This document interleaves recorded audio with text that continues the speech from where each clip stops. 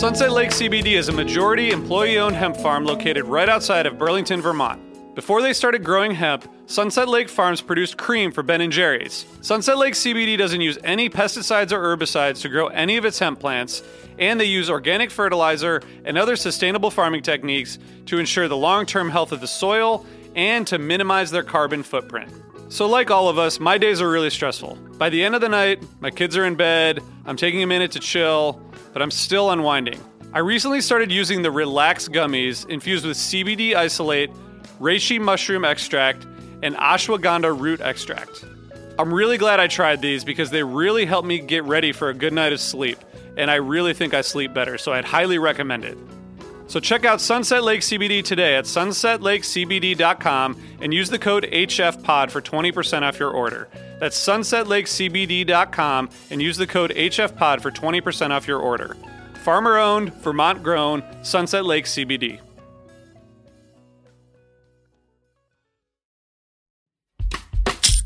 Shopify grows your business no matter how far or big you grow. Shopify is the global commerce platform that helps you sell at every stage of your business. Whether you're selling your fans' next favorite shirt or an exclusive piece of podcast merch, Shopify helps you sell everywhere. Shopify powers 10% of all e-commerce in the U.S. Allbirds, Rothy's, Brooklinen, and millions of other entrepreneurs of every size across 175 countries. Plus, Shopify's award-winning help is there to support your success every step of the way. Because businesses that grow, grow with Shopify. Sign up for a $1 per month trial period at shopify.com/income, all lowercase. Go to shopify.com/income now to grow your business, no matter what stage you're in.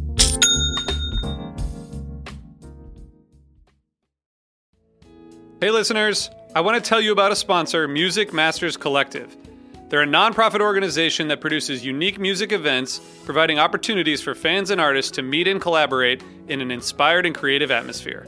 Every week, they host different events, all with the opportunity to learn from world-class musicians like Oteil Burbridge, Trouble No More, former members of the band, Milk Carton Kids, Nikki Glaspie, Bill Frisell, Sean Colvin, and many more.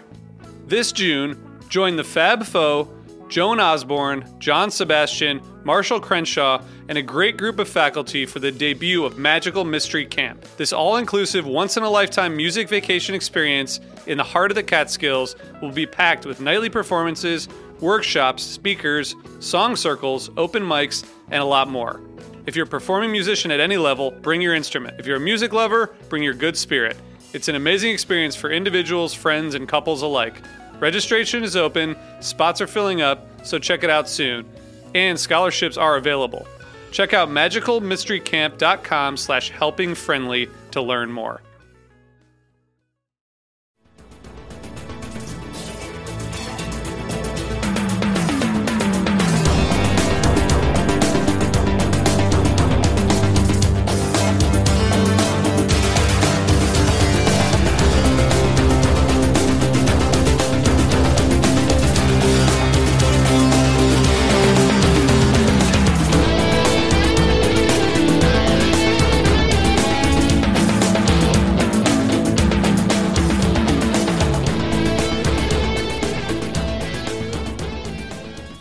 Hey everyone, Happy New Year. Thanks for tuning in.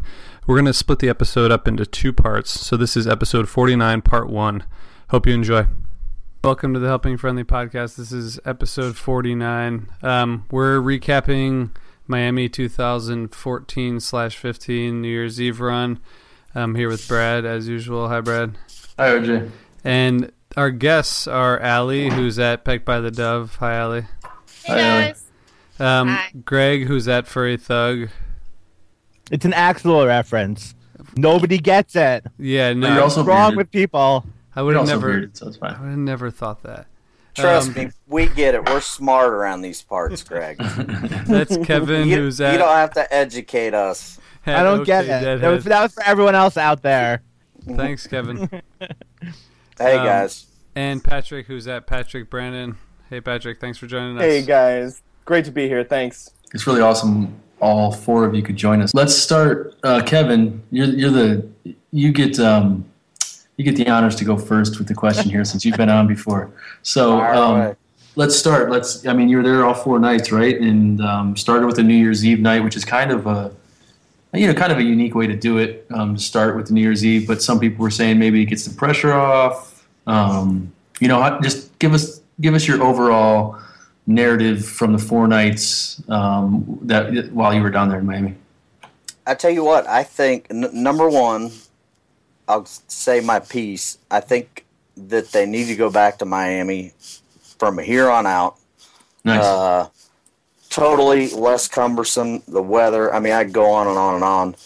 I loved it. I thought it was great. But I thought the whole run from start to finish was pretty damn good. I thought 1-3, I thought was the best night. Maybe one of the best shows of 2014, possibly. Okay. I thought it was that good. And then I had 12:31, number 2. And I think pretty much that's simply because of the second set, Ghost-themed cities. I mean, Ghost-themed cities. That's one for the ages, I thought. And then you throw in definitely get a lot of highlights. Yeah, and throw in the tweezer. Right. In that third set. Even though the third set was lackluster, I still, put 12:31 as number 2, and then I put 1-2 as 3, and then 1-1 as 4.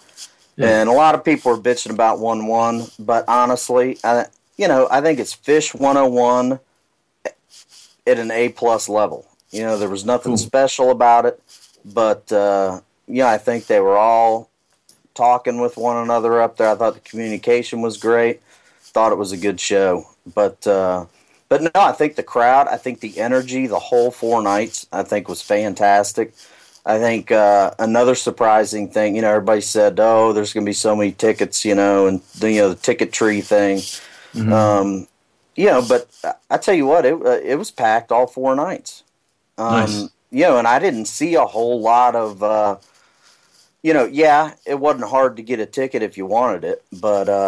I didn't think that the supply-demand thing was quite what people anticipated. They weren't falling from the sky or whatever. No, absolutely not. But so, Allie, you're up. Sorry, I didn't mean to cut you off, Kevin, but let's get Allie's take on it. You're up next. How was it? How was your what's your overall takeaway from Miami, Allie? Well, I kind of want to echo Kevin on a lot of it. I agree with a lot of what he said. Second set, New Year's Eve, blew me out of the water. But nice. I will say from that first set, just being a little dorky, I've chased Train Song for that was my 60th show. I've chased it. It's my favorite. And I found myself up in section 325, sobbing, totally sobbing. I will admit it. I was totally... So I had went in with really no expectations. I needed to get to Miami. Was pumped to be there, pumped to be with my friends, pumped to be with the crew. But I went in with no expectations, and to have the song that I had been looking for so long pop up in set 1, was just awesome. But that's a pretty unique song to be chasing. It is. I love Billy Breeze. I just love that whole album, but that's besides the point. But it was just awesome for me. But I loved set 2 of New Year's Eve. I think that's just obvious to say. I loved 1-2. I loved watching the confidence of Mike, going over and picking up the dock during Weekapog. That was just so killer. That he felt so strongly about it and was just fuck it, am I allowed to say that? Can I curse? Yeah, of course. Okay. But that he just went over and was just so confident, really shows how the band looks at each other and respects each other now, and how after 30 years they're so in tune with each other. 1-3 was awesome. But 1-1 was the sleeper for me. I think that they played very strongly. For the show that it wasn't my show, but they really gave it all they had and like really put it all out there. And yeah, it was a little shorter, and it was like I had explained it before that like New Year's Eve was like that really good sex that you have that's like awesome and overwhelming, and then the next night you try and recreate it, but it's not quite there, but it's still good. But I think that overall they just like they are masters of what they do. And there were definitely points when I would just sit down and watch all of them because they are masters and they're at the top of their game and they're back in love with each other and they're back in that intimate relationship.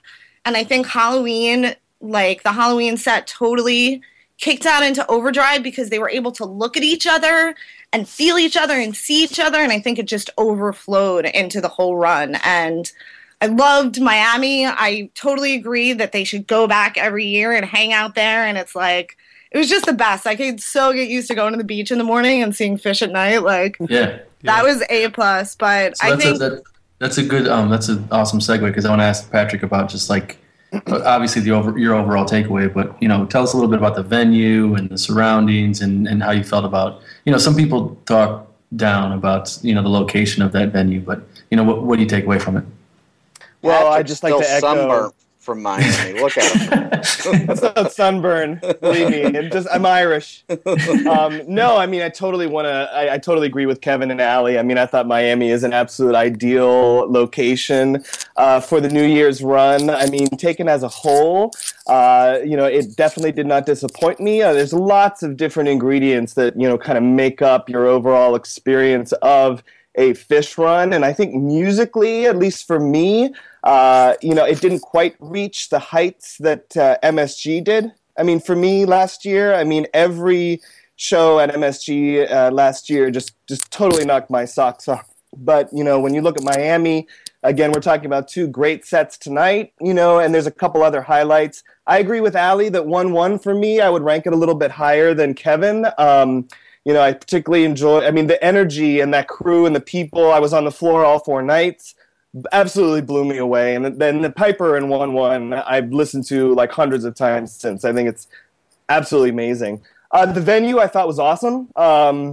Had a little bit of an issue getting in the first night. There was some confusion about, you know, the lines and the entry and all that sort of stuff. But generally, I thought the sound was good. I liked that little location in downtown Miami. I thought it was beautiful. Mm-hmm. It was great. You know, the after show, the glow, you know, going out and meeting all the people. You know, there was a great bar about a block away that, you know, was kind of a rallying point for a lot of my friends. And nice. I had a great place to stay too. So in that regard, yep, thumbs up on Miami. No complaints about the venue whatsoever. And really eager to get into the conversation about the music. And the security was nothing. Nothing. Oh, really? No. Nothing getting in. I mean, it was nothing. Trying to jump from section, like top from 300 to, you know, 100 was sometimes iffy. Okay. But, I mean, you could do anything in that venue, and getting in the venue, I mean, if there was a pat down, if that's what they call a pat down, I'm down. Yeah, you know what, awesome. With the girls, though, going through security for the girls, for the first 2 nights, I was fine. By the third night, it was like stashing things everywhere. I got, like, they touched my boobs. They, like, got up in my shit. Good Lord. Ladies. So, but that was only the second and the third. But the, you know, New Year's Eve and the first was pretty good, like, with security. But I agree, like, we were up in 416, and it was killer up there. The sound was perfect. Absolutely. Something must have happened, right, to make them up to security or whatever. Yeah, that's the harder every night. Allie brings up a good point about the sound. You know, there's been a lot of bitching about the sound. Mm-hmm. Now, I was all over that venue all 4 nights. Now, I was not behind the stage at all, you know, in any of those sections behind the stage. But I had no issue with the sound. I thought it sounded great. On the floor, section 100, I was Paige side, Mike side. I was even up in 300 for a little bit, and I thought it sounded great. Agreed, and I think just that my opinion. Like up in 415, 416, 417, like it must be the way that the venue actually curved, because like there was just a sweet spot where everything was loud and sounded absolutely perfect. That's great. That's great. So, Greg, I know you're champing at the bit over there. I'm doing a little sketch of Kevin over here. Can you guys see it? Yeah, awesome. I was biding my time not to interrupt. That's good. Nice. That's good. He's a good-looking man. Yeah. Last but not least, Craig, tell us what's up. Your takeaway, how you felt about Miami and the venue and the shows. I thought the venue was great. The last 3 nights, I paid the security guard to let me on the floor. A total of $45 for me and my wife for 3 nights and a couple of friends. It was a great investment. Awesome. Yeah, it's cheap. It's cheap. Infinite access to the floor, up and down. It was great. I got to go wherever I wanted. That was a joke. As far as the music as a whole, I think they were very efficient and conservative in their song choices, and that's what made them sound tight, if you will. 1 cover each night, no first set segues for 4 nights, just kind of Trey up there talking on stage. I think he took a good 5 minutes before they played 555. I can only wonder what the hell they were talking about to come up with that. I think the biggest bust out of the 4-night run was Train's song. All the covers being very conventional covers that are in heavy rotation. They really didn't step out of their element at all, even for the New Year's gag. If those 4 guys can't play that collection of songs together well after 30 years, then they need to practice a little bit more. Yeah. The reason they did that may or may not have been because they did not practice so much. I like that the biggest bust out was also the one that Allie was chasing. That's pretty exciting. But so let's talk a little bit, I guess, about the song selection and the kind of lack of uniqueness in the set list. Kind of what we saw in 2014, also in 13, right? There wasn't anything too crazy, right? What do you think, Patrick? Well, by the time the 4th show came around, we were all talking to each other about how many songs we have yet to hear. Just seemed like there were so many songs that we expected that we haven't heard those yet. I mean, how are they going to possibly? Are they just going to cram both sets full of like these monster songs? That really didn't end up happening. I mean, I missed my Yem, I missed Carini. I mean, I was really counting on those. No Fluffhead. No and first Fluffhead, tube. of course, No and First Fluffhead. Tube. Exactly. I think it was actually. First tube. Yeah, so did I. I'll never disappoints. I got a little bit placated by the 2001. I raged hard to that, but really, missed out on the First Tube. So, they played 9 sets of music, and there's just all these big, songs that I think belong in a big run like Miami. And so, but hey, I'm not complaining. It was Fish. I loved it. I had a great time. And that's my whole thing. I don't think it's so much about the songs and the song, what they played, what they didn't play. For me, when I walk in to a show, I mean, it's about the music. I mean, give me the damn music. And wow. Yeah, and I think 4 nights, I think they played it pretty damn well. Yeah, they did. Trey, I mean, we got some Trey guitar shredding. I mean, some hints of 94. I mean, and really, one of my first thoughts, the first night, New Year's, when we eased into that first set, I really thought that the 4 of them, that they were very comfortable and very felt at ease and at home. And, whenever you see that, that's a pretty good thing. I thought Trey really brought the juice this run. I mean, he's been under fire a lot this year, and I love Bliss Trey, I love Machine Gun Trey. He felt very comfortable, to your point, Kevin, and we had some great peaks. But more than that, though, I think every member of the band took their turn in the spotlight. I mean, every single one of them. You take a look. By far, I think the highlight for me was Mike taking center stage during that Week of Pa. I just was so blown away by that, and I thought it was so, so cool. Of course, Paige delivered us a great coil solo in the spotlight, and, I think that's what really attracts us and keeps us hooked here. But and then, we're never not going to see a show again where Trey doesn't hit a wrong note. Doesn't bother me. Doesn't bother me in the least. No. I tell you, I think that Week of Pa was one of the best rotation jams, 3.0. And we can talk about that now since we're not talking about it later. But, I mean, I clearly thought, when Paige picked up Mike's bass line and Trey, Mike picked up Trey's guitar and Trey was over on the marimba loom. Man, that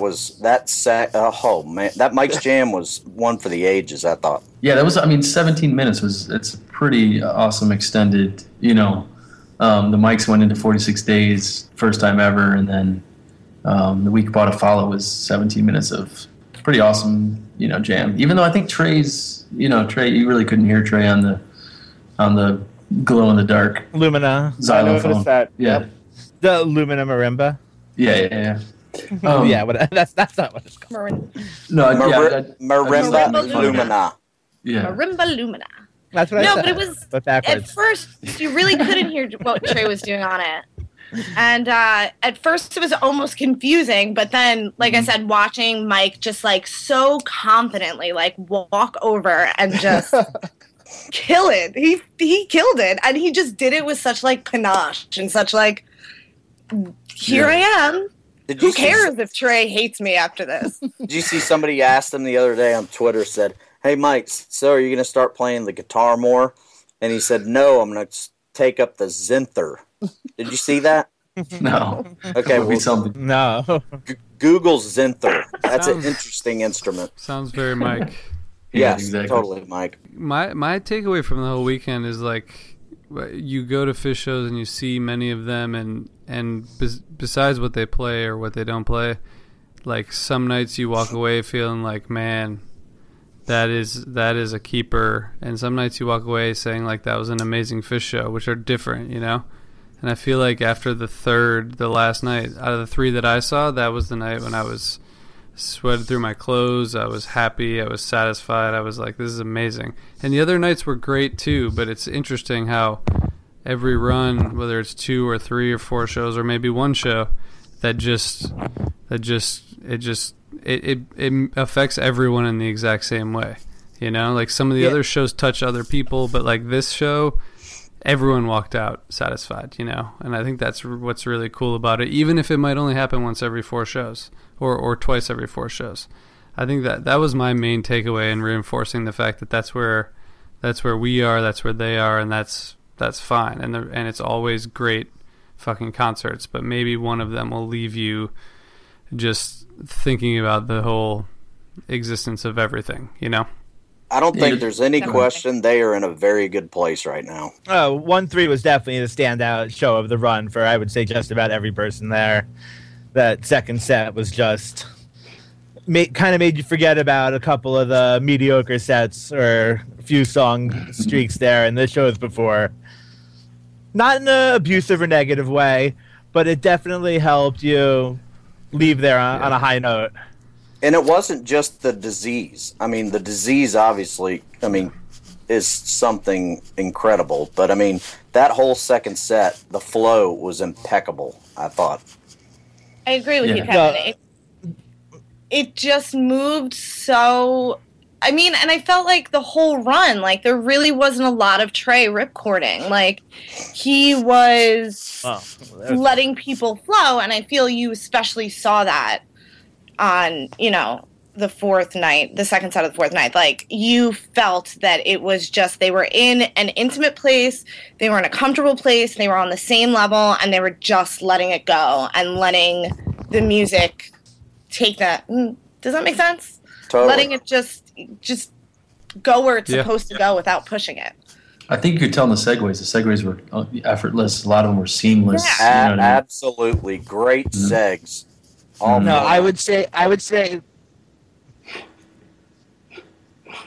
What would you say? I would have to say that the Sally Sand Hood Susie kind of makes you forget about that. The last 4 songs of the third, second set, Sally, Sand, Hood, and Susie, kind of makes you forget about that New Year's Eve bug number line, horse, silent in the morning. That was probably the biggest buzzkill I could think of on a New Year's Eve in as long as I can remember. Oh, yeah. That third set is definitely, But hey, but the second set, made up for it for me. That's Fish. Does that have something to do with the fact that it was the first night of the run and they probably weren't together too many times, before that to practice? I don't know if they practice or if they don't, but that's what kind of what we talked about earlier. Maybe them playing New Year's Eve the first night of the 4-night run, you're gonna get a set that's kind of like, Trey playing the slow songs he wants to play because he's old and emotional. Yeah, and I guess that's a question. Was that a dad rock comment? But that's a question I have. Did they get better over the 4 nights? Do you guys think? I don't know if they got better or the song selection just got better. Or the crowd got better. The crowd definitely got better. The crowd got but better. there were some points in every night where they hit a note that the crowd really got into it. Yeah, that's fair. I think before that Axel of the first night, it was a little wishy-washy in there. But to answer your question, I mean, like I said, my personal opinion is that you could put that 1-3 up to any show of 2014. So, if your question is, did they get better throughout the run? I mean, I don't think there's any doubt that they did. I'm not going to try to be controversial here, but I was a little bit let down by the Harry Hood. I'm just going to say it. RJ, I remember seeing you at Set Break, and we were like so pumped for the Hood. Yep. But 2014 was a great year for Harry Hood. I mean, but that night, that fourth night, 1-3, Hood just for me didn't reach the same level as like Mansfield or MPP this year. It didn't go deep like a lot of Hoods. It never really went anywhere for me, and I thought it was great to go right into Susie because that just blew the roof off. But, if they had kind of kicked up the intensity on that Hood jam a little bit, then, yeah, number one set of the year for me. It's interesting because for me, the Hood was just like, it was the perfect standard Hood that went where I wanted it to go, in the, like, just the contemplative, beautiful place that it goes. And that's, like, it's definitely my favorite song to hear. And I haven't listened to it yet. I can't listen to it. Because it was like too important at the time. I can't mess with it. I haven't listened to it have yet. Trey windmills, so I mean, what can you enough said? But they didn't go like they didn't expand on the. No, they didn't take it deep. No. But it was straightforward, and it was okay. It's okay. Exactly where it belonged, and it did exactly what it needed to do. So we're gonna play 2 sets from this 4-night run. So there were 2, 4, 6, 9 sets total. So we're going to play our favorite collective 2 of the 9. But I guess before we get into the first set, what's everyone's like main takeaway, or how would you describe 2014 Fish in a sentence, or in a headline rather? That's harder. I tell you, I would lead that into where do I see 2014 segueing into 2015? Yeah. And I tell you, as long as I think the train's going to keep rolling, I thought 2014 was a good year. And as long as Paige travels with that NORAD and full tote, I think, and I actually thought about it today, I think like 2015 is going to be the Cowrad Funk year. Because that NORAD adds you're throwing around cow funk. I'm telling you, because every time he breaks out that NORAD, you got that funk, kind of, and he's doing those samples and everything, and so yeah, I'm calling it the Cowrad Funk. It's coming. Nice, I like it. 2015. Nice. I like that. I think the theme of 2014 was they love fucking with us. From Lushington going into Ha Ha Ha, the Halloween gag, is this what you wanted, to that big giant Fishman blow-up doll, which was absolutely nothing. I think they get off on it so much. They know that if they just played Lushington, it would have made everyone's year. They would never do it. They'll never play it again. Dude, one thing I learned about Fish though is never say never with Fish. Well, I love the theatrics. I mean, you think about Tweezerpalooza, you think about the Halloween set, you think about the New Year's gag. I mean, as restrained as it was, I don't know if we want to talk about that anymore, but I think that definitely all 4 of them are just loving what they're doing. And also I think that they're really, participating and listening to the fans and, kind of the dialogue that's happening there. But just the entire year, I mean, going back to the New Year's run last year was just stacked with really, really special moments. And I just love the theatricality of the band. Lasers. Club Fish. They're probably going to listen to this podcast. 2014 for me, I just look at the band and I look at them back in the spot where they are so comfortable with each other and they are finally back into that groove of really knowing each other. I think we've touched on it, the comfort they find with each other and the intimacy that they can gain. And I think that between like the Gordon tour and between the Trey Band tour, I think that it really has taken them to the next level of connectedness. It's like 30 years later and they can still blow up, like, like Patrick said, like Tweezerpalooza, like they can blow up Merriweather, they can blow up Vegas, like they can do all of these amazing things. And I think that I personally think 2015 is going to be a little more quiet for them. I don't know. I don't really see them touring as much. But I think that when they do, they're really going to be able to move into the next era of what they want to make. They've been making music. I feel like this past year has been so spacey and like I wish everybody could see my hand movements when they're listening to this podcast, but for me, 2014 for Phish was about intimacy with each other and also, like Patrick said, listening to the fans. And like Greg said, fucking with us. They obviously love to fuck with us, but 2014 for me for Phish was about intimacy amongst the band and knowing each other again.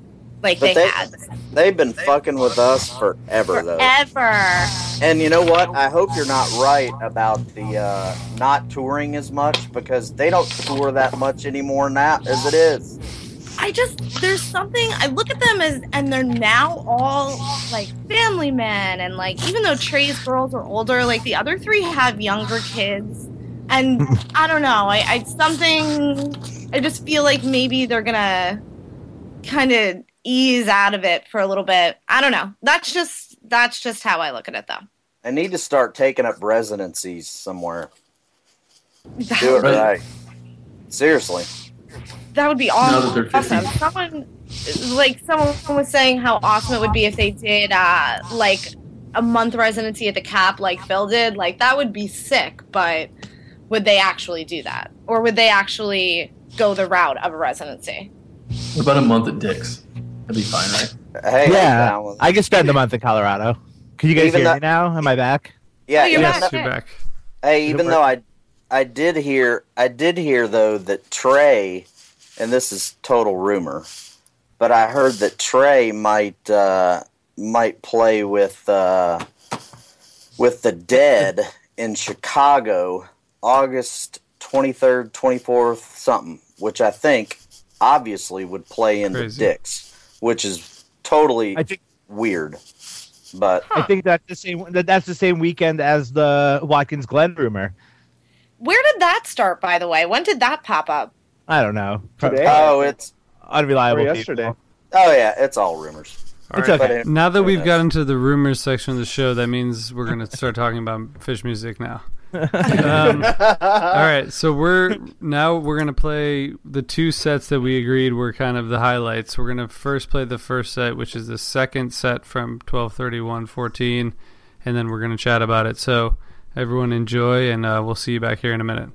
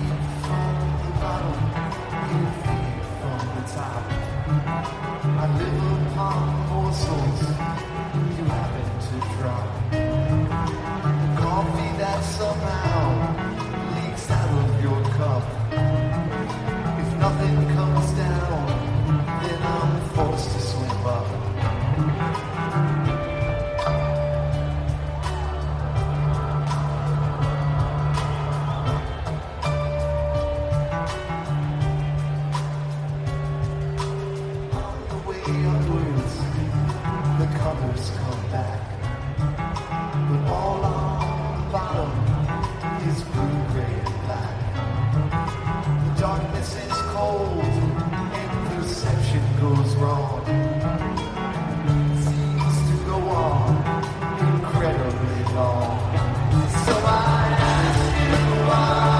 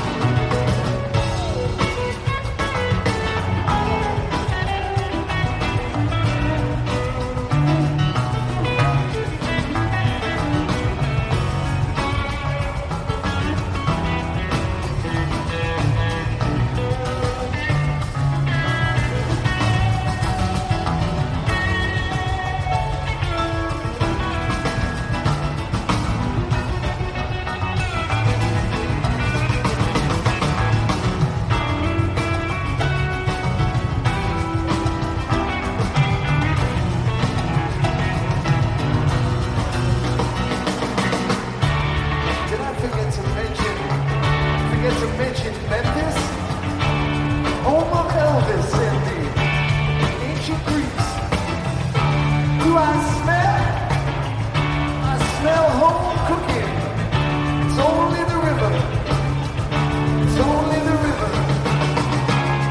I'm checking them out. I'm checking them out. I've got it figured out. I'm the one that's got it figured out. There's some good boys, a whole lot of bad boys.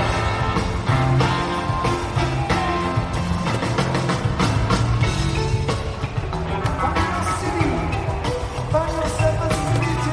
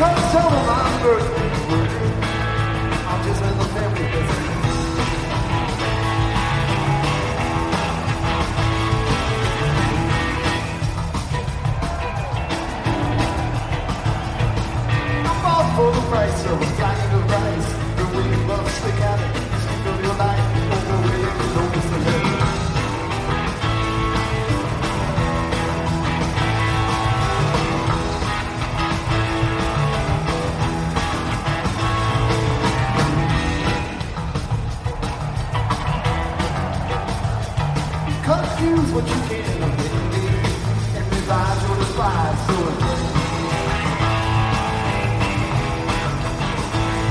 cause I sunk on the raft, but you did it quite fast. I can hear you clearly, the alternate path, so it's me and you signal yourself.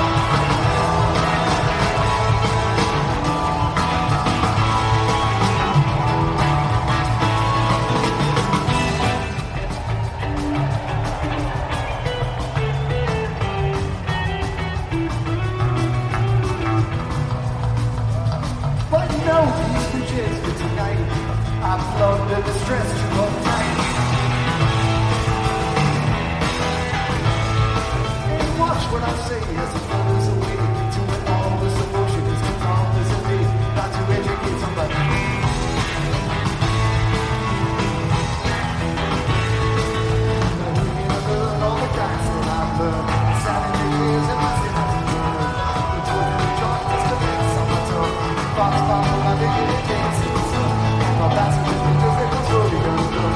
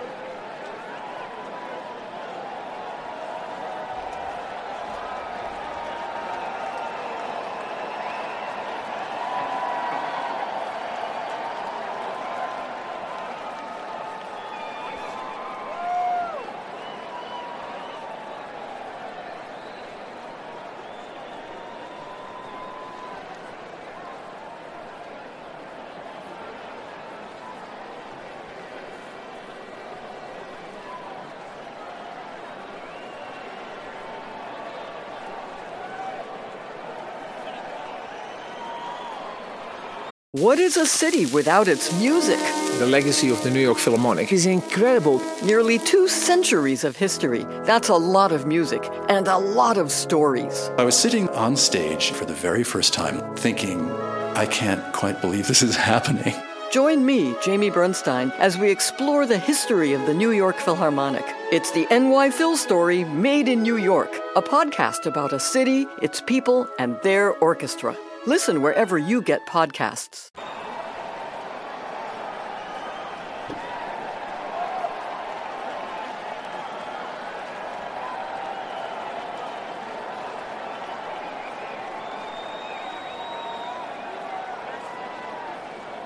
You have been selected as the first astronaut to explore the planet Mars.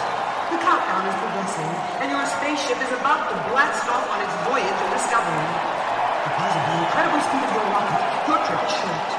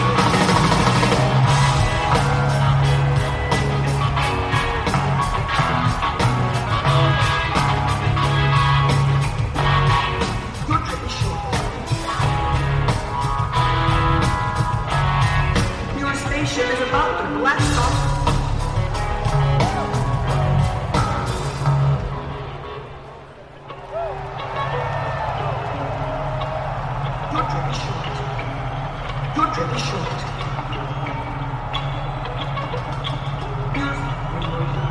You have been selected. You have been selected. You have been selected. You have been selected.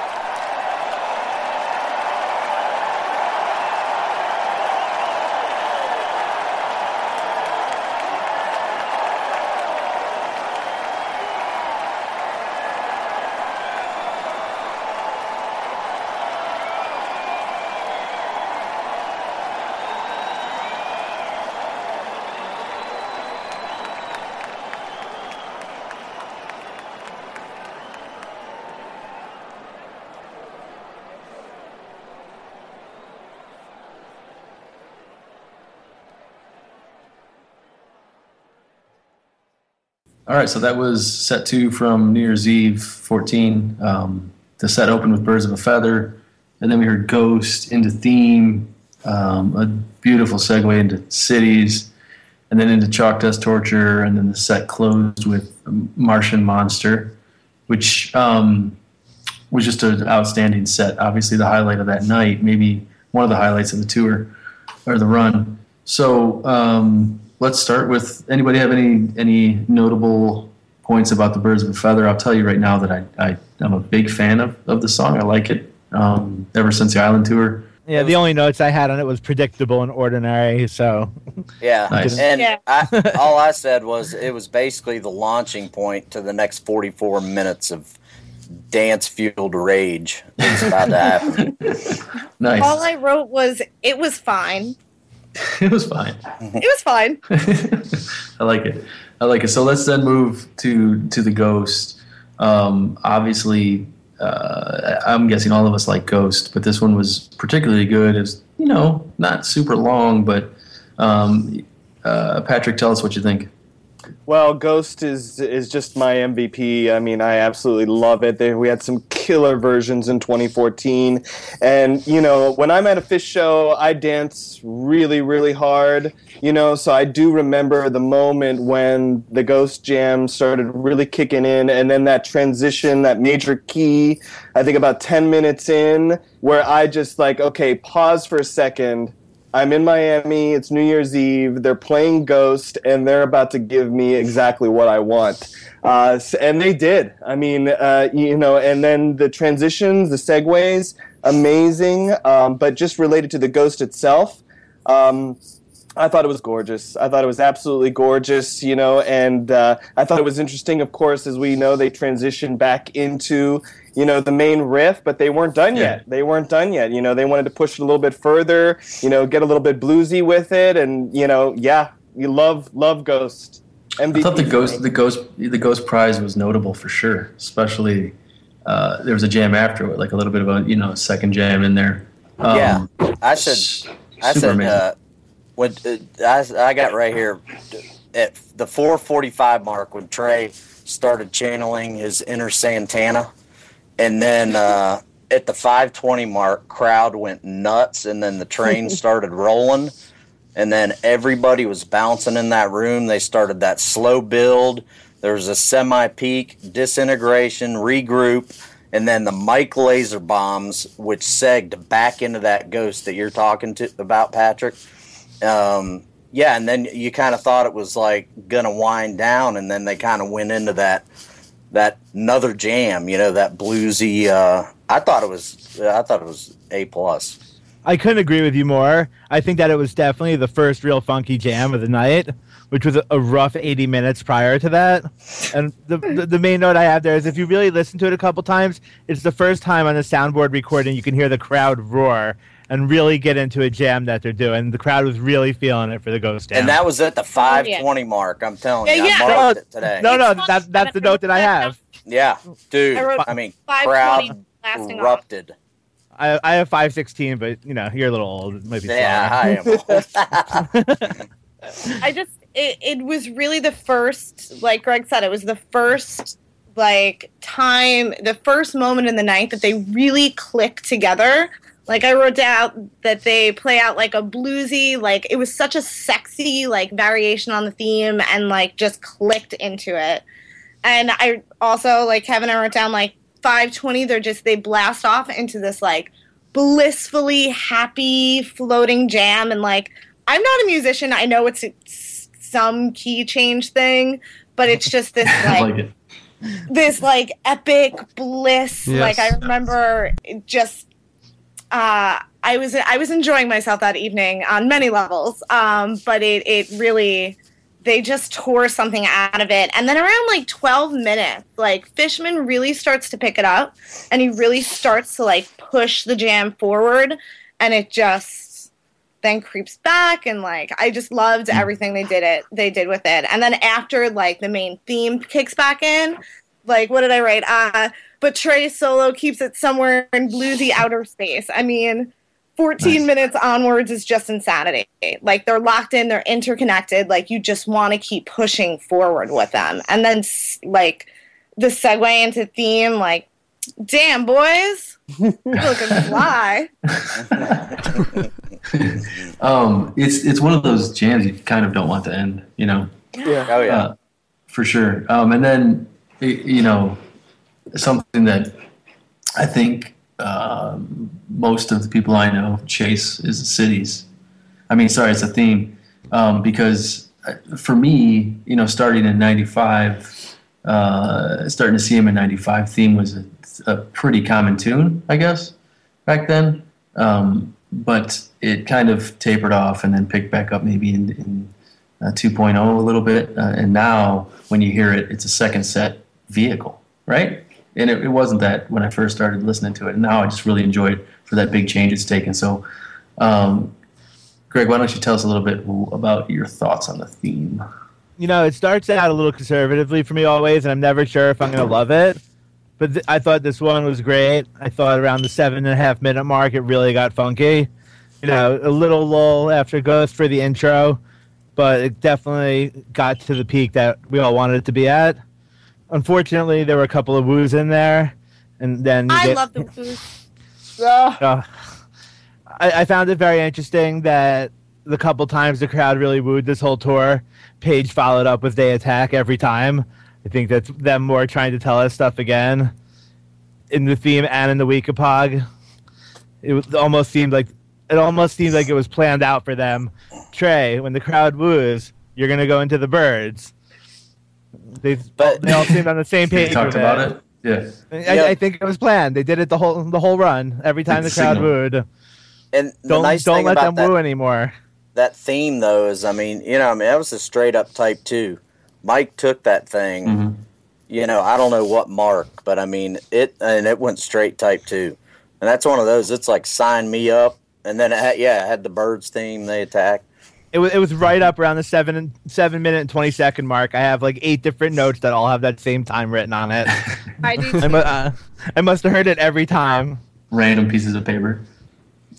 Nice. Dude, I have paper everywhere over here, just so you know. I have notes on everything.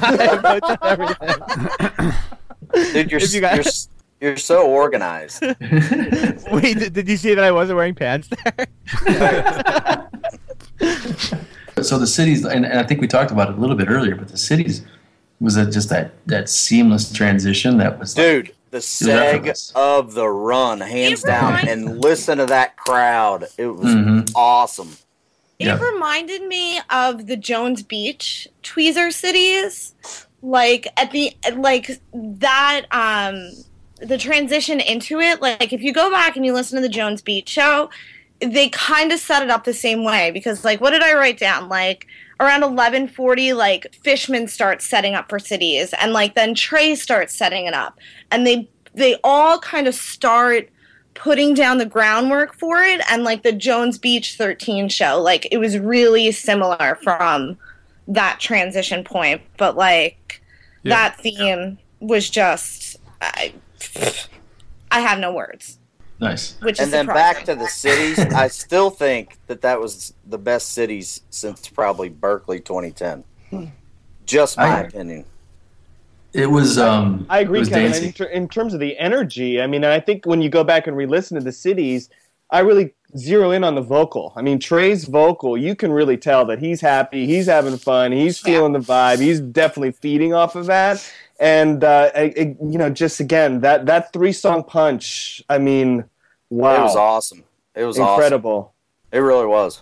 And even the rise of the energy in the crowd, like by cities, like I was up in the 300s with like my sister and our friend Eric, and we were like hugging each other and screaming along, and it was just throughout that set, like everybody just kept building with them. And I don't know, I think the room was magical that night. Through that set, the room was just pure magic. It really hit a sweet spot. I think during the theme city segue, people in my section and the 105's Mike side were definitely high-fiving each other and giving out hugs. Yeah, totally. It was almost like we won the game finally. Yeah. Totally. But the thing that's so great about that, like Jones Beach 13 that you mentioned, Allie, and that was awesome. And then at the beginning of Cities in that show, Fishman started playing the drums for the wedge, and then they eventually went into the wedge, and it was like this show like that set, there was no interruption in the flow the entire time. Which Definitely. Is same with the next one we'll talk about, right? There was like basically there was no slow songs, there were no downshifts. It was just like continue to segue and maybe even not stop playing at all, which is really interesting.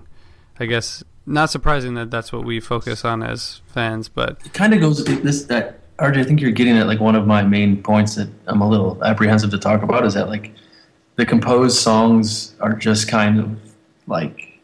They're just kind of there for me now. I just want to hear them jam, and will you just please, if you could just like play a whole set of like no composed songs, and we could just take us places, and you guys can take a break, like have a sip of water or whatever if you want. But if you could do like 70 minutes of just jamming, that's fine. I think and then we can skip the train songs, and we can skip the Birds of a Feather. Talk about the Martian Monster. No, but I think Brad, you're right though that like it's interesting and where we are as fans now. We consider ourselves to be enlightened Fish fans that appreciate the whole I am, that's for sure. The whole package of Fish, the effort they put into the new songs, the old songs, everything. But the two sets that we choose are the ones that have the most free-flowing, connecting, improv, which is totally legit. But it's interesting that I've talked a lot about how I love like first sets, and I'm like so happy with first sets, but I didn't choose either for any of the first sets as my favorites for this. I don't know. I think that we've all evolved past the 2012. Let's see if we could play 300 songs in the summer, as many songs as possible. Evolution. We're all okay. Back to 2.0, 5-song second sets, 18, 20 minutes of just jamming and rocking out. Yeah. But back to you, RJ. The chalk dust you mentioned. I thought it was end of set, and then we go into that Martian monster, and that's my. I think Allie said Club Fish, but I'll add the Club Cowrad. Club Cowrad Fish is the way I see that tune. That tune is funky, and I mean that whole place. It was like a big dance party up in there. It really was. It was awesome. You could hear it. You could hear when they started. I mean, it was like the slow build of just a roar to a slow build to a roar of excitement. Yep. The slow build during the recorded intro to Martian Monster, everyone was ready to jump out of their skin. Yep, absolutely. Yeah. And if that's any indication of 2015, I'm down. Yeah. So do you guys think it is going to be part of 2015? Oh, no question. Definitely. No doubt about it. After the crowd response, there's no turning back now. Yeah. I don't think. I mean, it's out there. It's coming. And that NORAD it'll be on tour this summer. I mean, it's coming. The smile on Trini's face every time he randomly yelled "They attack" into the microphone was priceless. He loved it. He had so much fun with it. I think and that's what they needed. They needed some, new blood, new life, and I mean that's exactly what this Halloween stuff has given them. And so I don't think there's any question that we see some of that. We see some of that in 2015. And I think that Chilling Thrilling is just so what Fish is about. They're storytellers, and if you really listen to Martian Monster, you can, putting yourself in the story of you're an astronaut and you're going to Mars. If you listen to the way that they wrote the song, it's you can hear when you land, and you can hear the conversation between you and the Martians, and it's their ability to really tell this story without any words, without these silly little with just these silly little clips, and build and expand on it. And I think that they would be very silly if they did not incorporate it, and really, especially with Martian Monster, moving into the rotation, because they can go places with that. I thought it was brilliant. I think it's a given. I think it's interesting that was the one standalone, and the others they kind of brought in at the end of or in the middle of jams and segues. So maybe these songs need to be brought by themselves and given the space to. They didn't seem to work as a jam exit or entry. They were. This one was the one that maybe is the model for the future, which is play it on its own and see where it goes. That's a good call. The dogs. Also, Your Pet Cat too. Your Pet Cat could have been an awesome talk about Club Fish or whatever. I missed Your Pet Cat. I wanted it so bad. Yeah. Me too. Although I heard them playing all those songs in the entire weekend, but I think it was just me. Yeah, I was they're playing Chinese water torture right now, and whoever was next to me was no. I really wanted the Limb by Limb the first night to go into Chinese water torture. I felt it coming, and then it didn't. I thought it would have been a very natural, beautiful segue. It really would have. Hey, thanks for listening to part 1 of episode 49. You can download part 2 now.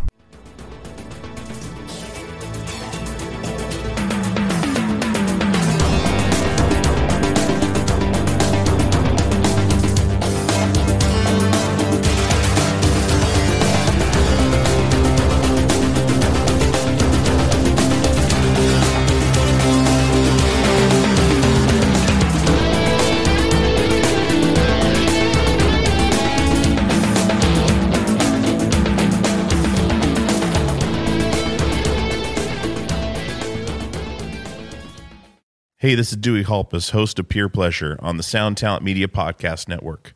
Join me each week as I explore another long-form conversation with one of your favorite musicians, actors, comedians, or creatives.